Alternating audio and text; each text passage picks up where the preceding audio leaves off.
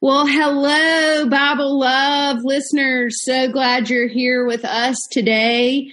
It is Rogation Days. We started that yesterday on Sunday, and that lasts for a little while. So I thought we would pray a prayer from the Book of Common Prayer for joy in God's creation.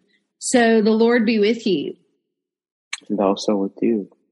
Oh, Heavenly Father, who has filled the world with beauty, open our eyes to behold thy gracious hand and all thy works, that rejoicing in thy whole creation, we may learn to serve thee with gladness.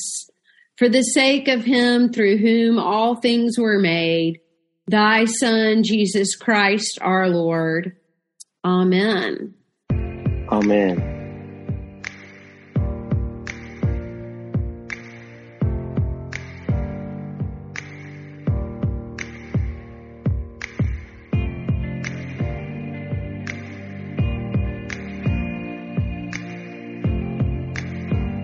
So today we have my friend, the Reverend Canon Mia McDowell, on the podcast with us. Mia is the Canon Catechist at Trinity Cathedral in Columbia, South Carolina. Mia, I'm so glad you're here. Thank you. I'm glad to be here.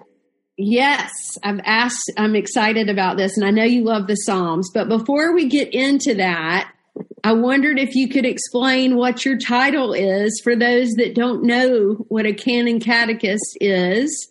So share, please. I am happy to do that. I get asked that a lot at Trinity. A catechist, one of the ways that our dean has explained it is a catechist is one who teaches the faith of the church.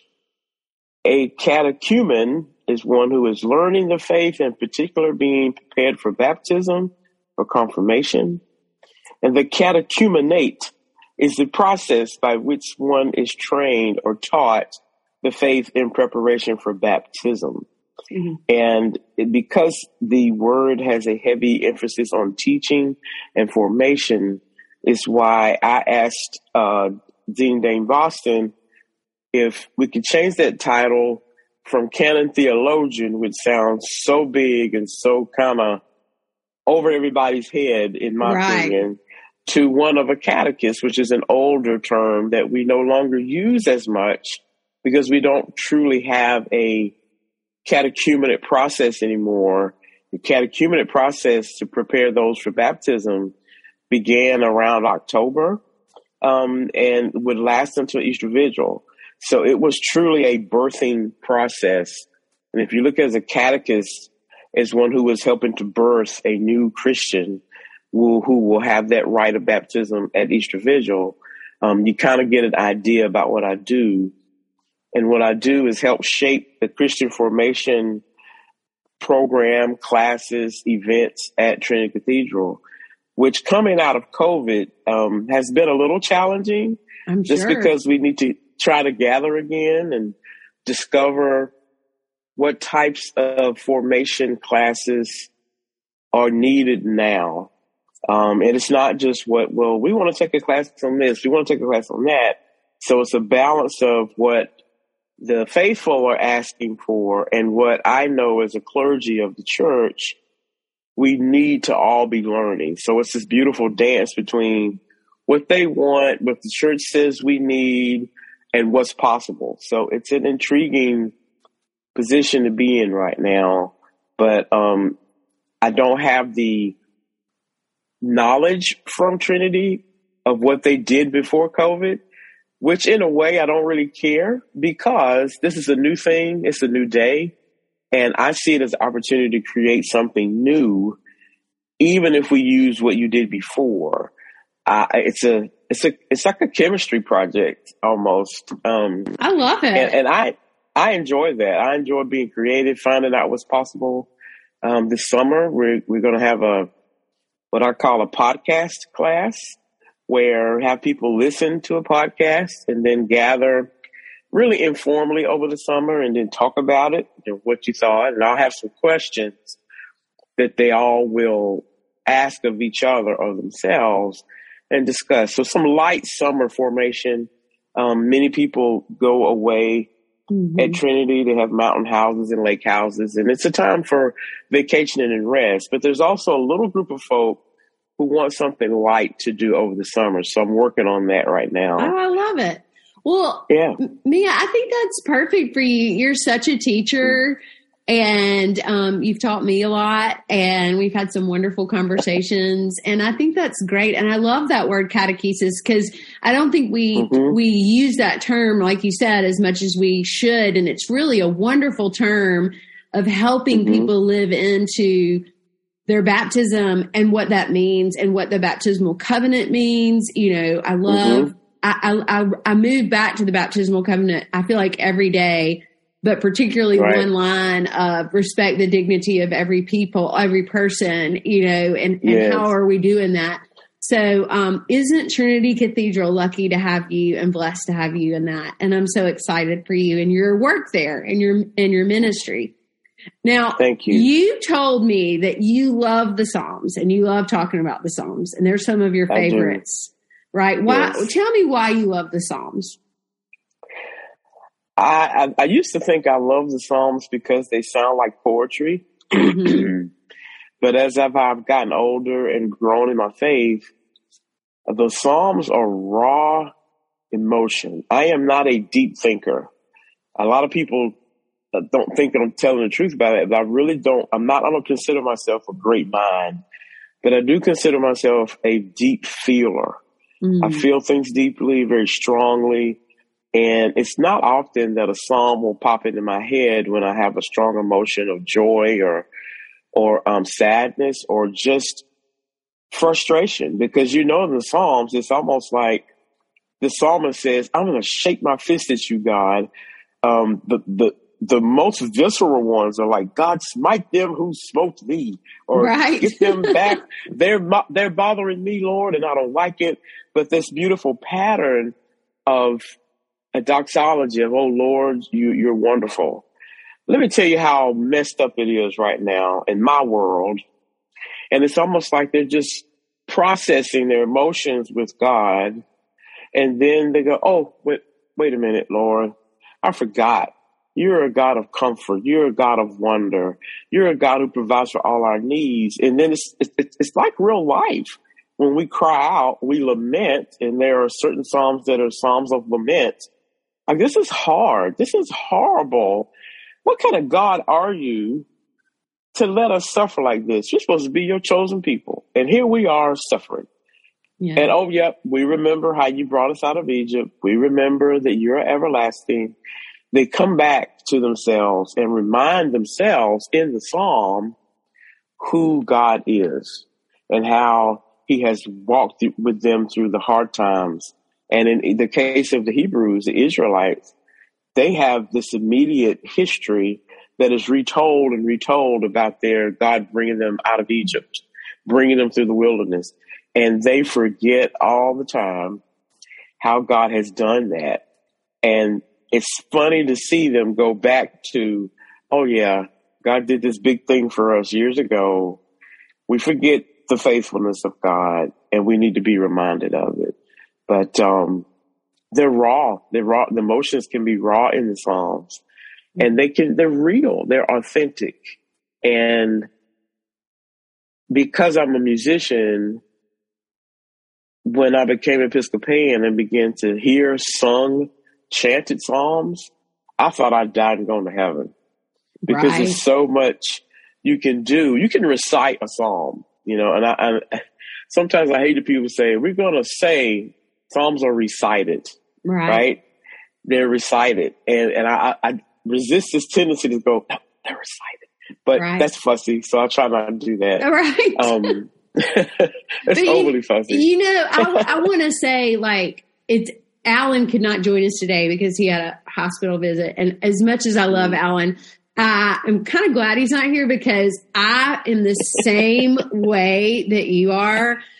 We have connected on this before. Like, I don't think of myself like as a great thinker. I am such a feeler. And we've been talking about the Psalms the entire, like, since January, because there's just so much of it.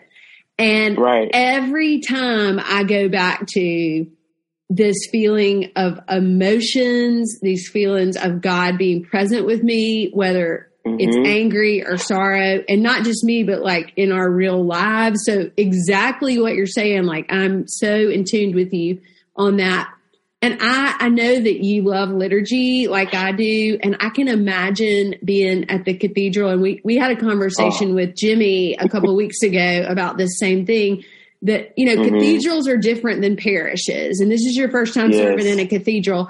And a lot of what you do at the cathedral is this amazing liturgy, right? And it might be for people that you don't even know. Like they're just walking in one day, but you all are constantly singing the Psalms, every day in a different way than what we do in a parish. We don't do it every day in a parish, but you do that, right? And I'm sure that's been amazing.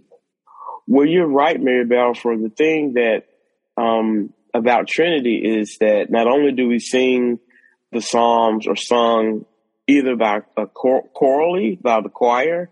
In the summer, we will sing simplified chant at the tent with the one service, because it's more of a family service. It's not the high kind of choral Eucharist. But every Sunday from September to May, there is choral evensong. I love that. Just whatever fourth Sunday of Easter at the 11 o'clock, which is a high choral, Eucharist, gorgeous music. The choir sang this very simple, unaccompanied Psalm 23. And it was just plain, but I'm going to tell you, Mary Balfour, that thing hit me. I'm sitting there in the chair going, oh my God, the Lord is my shepherd. Yeah. Okay. And it just washed over me. I began to cry. The dean is he's not very proud, but I could just kind of see him pat his eye. And it was so simple. So there are elaborately sung psalms that our choir does beautifully, with a cantor, and it's very florid. And my musician friends will know, and I say melismatic if it's a plain song chant. I mean, in so many ways you can chant a psalm. You can kind of create, again, like a chemistry lab. You can create this, what is the psalm telling me to do with it? So if it's Psalm 23, if you really think about it, you don't want to do that. It's more of, the Lord is my shepherd, therefore I shall want nothing. It's very plain, because you think about sheep trusting in their shepherd. It's not a big, boisterous mood. The psalm often will tell you how to chant it. And if I'm not as good at it as I used to be, but if you live in a monastery where they chant the Psalms daily, they know what psalm tones, and there are, 8, and then variations of endings of each of the psalm tones. They know what psalm tone goes with what psalm. Right. And it is beautiful. I would love to just learn how to do that one day, because learning the psalm tones and knowing them by heart, that's just nirvana for me. But I'm not there yet. Well, you know what I think is so cool about the Psalms and worship too, and you just reminded me of it when you said you got emotional with that very simple thing. So often during the services, we as the clergy, don't get to really worship because we're putting on the show, right? We're making sure that everybody is being fed. And the thing about the Psalms every week, and it sounds like you just had that, it's like the part we're not in charge of and the choir's in charge of. And it's like the moment I feel really spiritually nourished and really feel God present to me. And it sounds like you've had that same experience. Oh, yeah. A lot. So even on Easter Day, we had this choral Eucharist, and there was Psalm 114 appointed for the evening prayer. And there is a particular tone in the church called tone peregrinus. And I'm trying to remember it. I can't. But that Psalm 114, that tone goes particularly well with that. It was so in a forceful way. That psalm was powerful, right? Like God has acted. It was amazing what the choir, and then of course the organist, you just have this music on the page. It has nothing there to tell you anything about it except the notes. But then in the hands of William Douglas or Dr. Johnson, they know where to pull in different stops on the organ, where the choir needs to shape and color that. We call it coloring, tone painting, if you want to, text painting. They know where to do it. And it's a totally different experience than just plain Psalm 23. Yeah. All right. I want to make sure we have time because you told me about this. Yes. You told me that one of your favorite Psalms was Psalm 121. Tell me why that's one of your favorite Psalms. It's one of mine too. So I can only imagine what you're going to tell me. It is one of my favorite Psalms. And the Psalm 121, when you get into the 100s of the Psalms, those are Psalms of ascent, I believe. And as the people were making their pilgrimage to Jerusalem, of course, they would sing psalms. And it's kind of like if you go on a pilgrimage or you're making some spiritual journey, there's usually music to accompany that. And I don't know the deep meanings why, but music helps you walk. It helps you move through life. And so Psalm 121, I lift my eyes into the hills, from where is my help to come? For me, that psalm says, my help comes from the Lord. When I hear that psalm, no matter what I'm going through or where I feel stuck, oftentimes we feel we don't know where to go. We don't know what God wants us to do. We're confused sometimes about where our help comes from. Psalm 121 reminds me again where my true help comes from. Yeah. It doesn't come from people all the time. It doesn't even come from me, but the true help, the source of all help and strength is God. It comes from the Lord. It's interesting, that first line, it's asked as a question. I lift up my eyes to the hill. It is a song of ascent. You're right. I lift up my eyes to the hills. From where will my help come? Question mark. Yes. And then the next line, of course we know the answer, but my help comes from the Lord who made heaven and earth, right? Yes. So it's almost, to me, with that question mark, and I'd love to know what you think, it's like, it's okay to not know the answer for a minute, but then right now we're going to be reminded. Is that kind of what you think? Yes, it truly is, because, and this psalm is used in noonday prayer. Right. And I often wonder, I say, why is this psalm used in noonday prayer? Because by the time the sun hits noon, people who work in agrarian culture, they've been working all day. They're tired. Lord, how am I going to make it through the rest of the day, through the rest of these chores? And they have this acknowledgement that I need to acknowledge that, first of all, I'm tired. I don't know how I'm going to make it.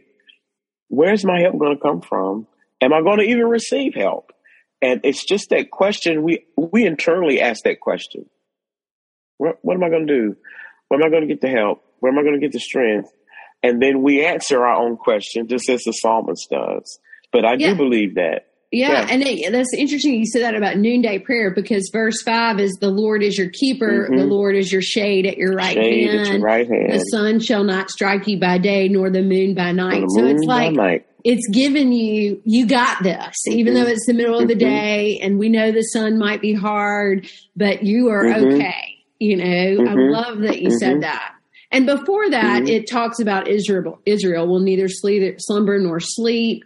It's just these wonderful words of reassurance, Yes. And it's reminding us that we can trust God. He did not keep Israel. He kept Israel. He will keep us. The Lord shall watch over your going out and your coming in from this time forth forevermore, like forever. Like there's nothing that we do, whether we move or act during the day, there's nothing that we are doing where God is not watching over us and is acutely aware of who we are and where we are and what we're doing. Yeah. That for me says God is always in my life, always moving, always acting, always protecting, but not just me, Mary Balfour. Right. Everyone who is calling upon him receives the same benefits of his grace and help and protection. You're so right.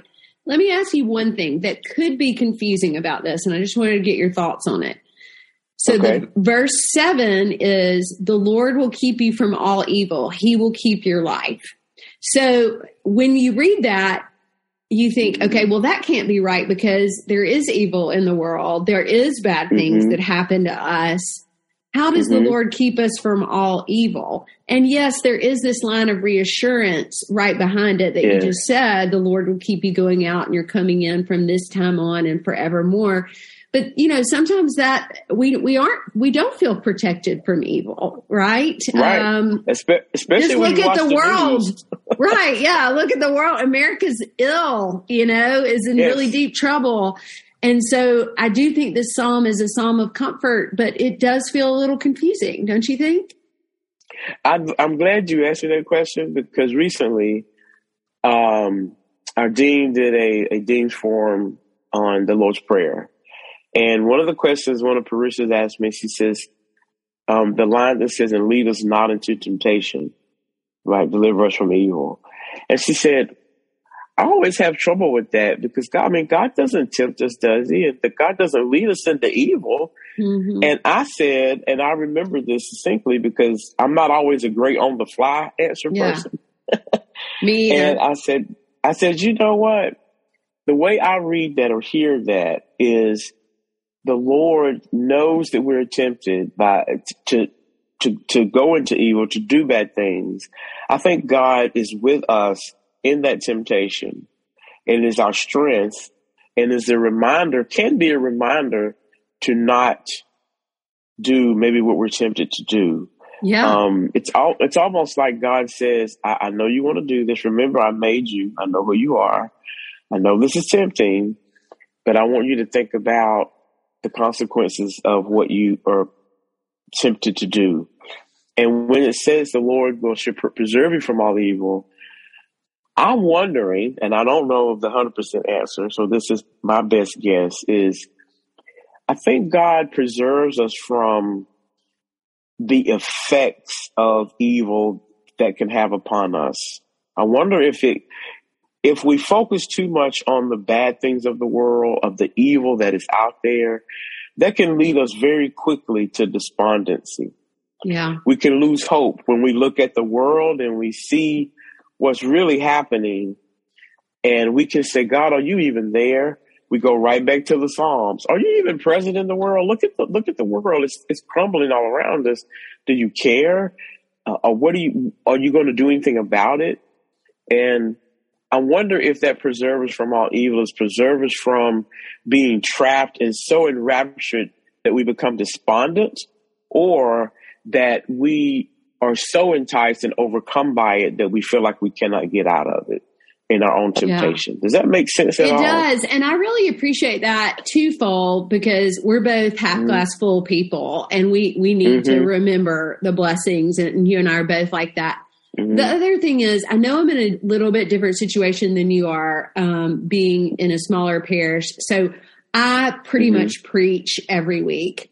And sometimes I feel like I'm like preaching the same sermon. Like, I know there's evil out there. I know we want to say bad things to people, but we need to come in kindness and love, and that God is love. Like, it's the same sermon every week, just in different words, And I think, did they get tired of hearing that from me? But then I think about they probably do, but I think about the liturgy and knowing there's always going to be a psalm, knowing there's always going to be scripture. The sermon is whatever. It's just part of it. The Eucharist is always there. And there's a reason that we need this every week, right? To help us from those temptations, not just the people in the crowd, you and I mean, everybody that walks the earth. And sometimes when I think about all this evil, not that the church is the end all be all, but I do think, have they been in church? Have they felt loved by God? Do they know God? Because if they do, would they make these terrible mistakes that they're making? I'm thinking about shootings and racism and, all those things. And not saying that people in church are perfect by any means, but I think that repetitiveness and that doing it every week helps us remember how loved we are by God. Well, and you're to exactly stay away right, from the evil. Yes, you're exactly right, Maybelle. There's a book, and for the life of me, I can't remember the author of it. He's a friend of mine. It's bad, but called Inwardly Digest. And in the beginning of that book, he kind of sets up, why does the prayer book repeat? Why do we have a lectionary cycle that we, as Episcopalians, for the most part, we just can't go messing with that, right? Yeah. Well, I don't want to do this psalm this Sunday. We have it on a cycle so that we hear it.